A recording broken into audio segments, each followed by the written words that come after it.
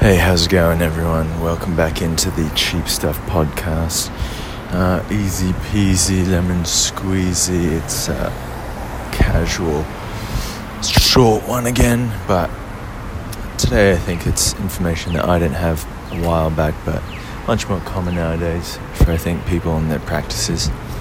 Let's get right into it. So, if you've ever bought something online, it asks for a promo code when you check out, correct?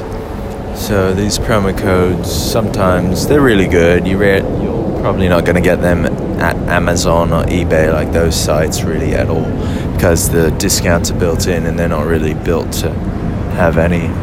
But any other place where you put your info in and it has a promo code, I suggest you type that website or that business name and you type coupons online. Some of the first places are called retailmenot.com, great place, coupons.com.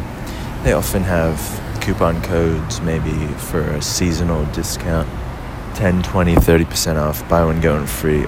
Always just try these. It's worth the 10, 20 seconds it takes to type it in on Google.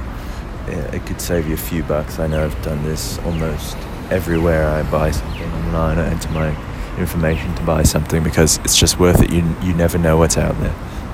Sometimes you get amazing deals, whether it be buying a physical item, tickets to an event, just really anything where you're paying. Maybe there's special admission to a museum, maybe this item is on clearance and it'll give you 50% off, but always check retailmenotcoupons.com. Just search the business promo codes. It might even have some on their website. Why not? We live in the cheap life for the high value, so please go right ahead and do that. I highly suggest it if you live in the cheap stuff life and want to get a good deal.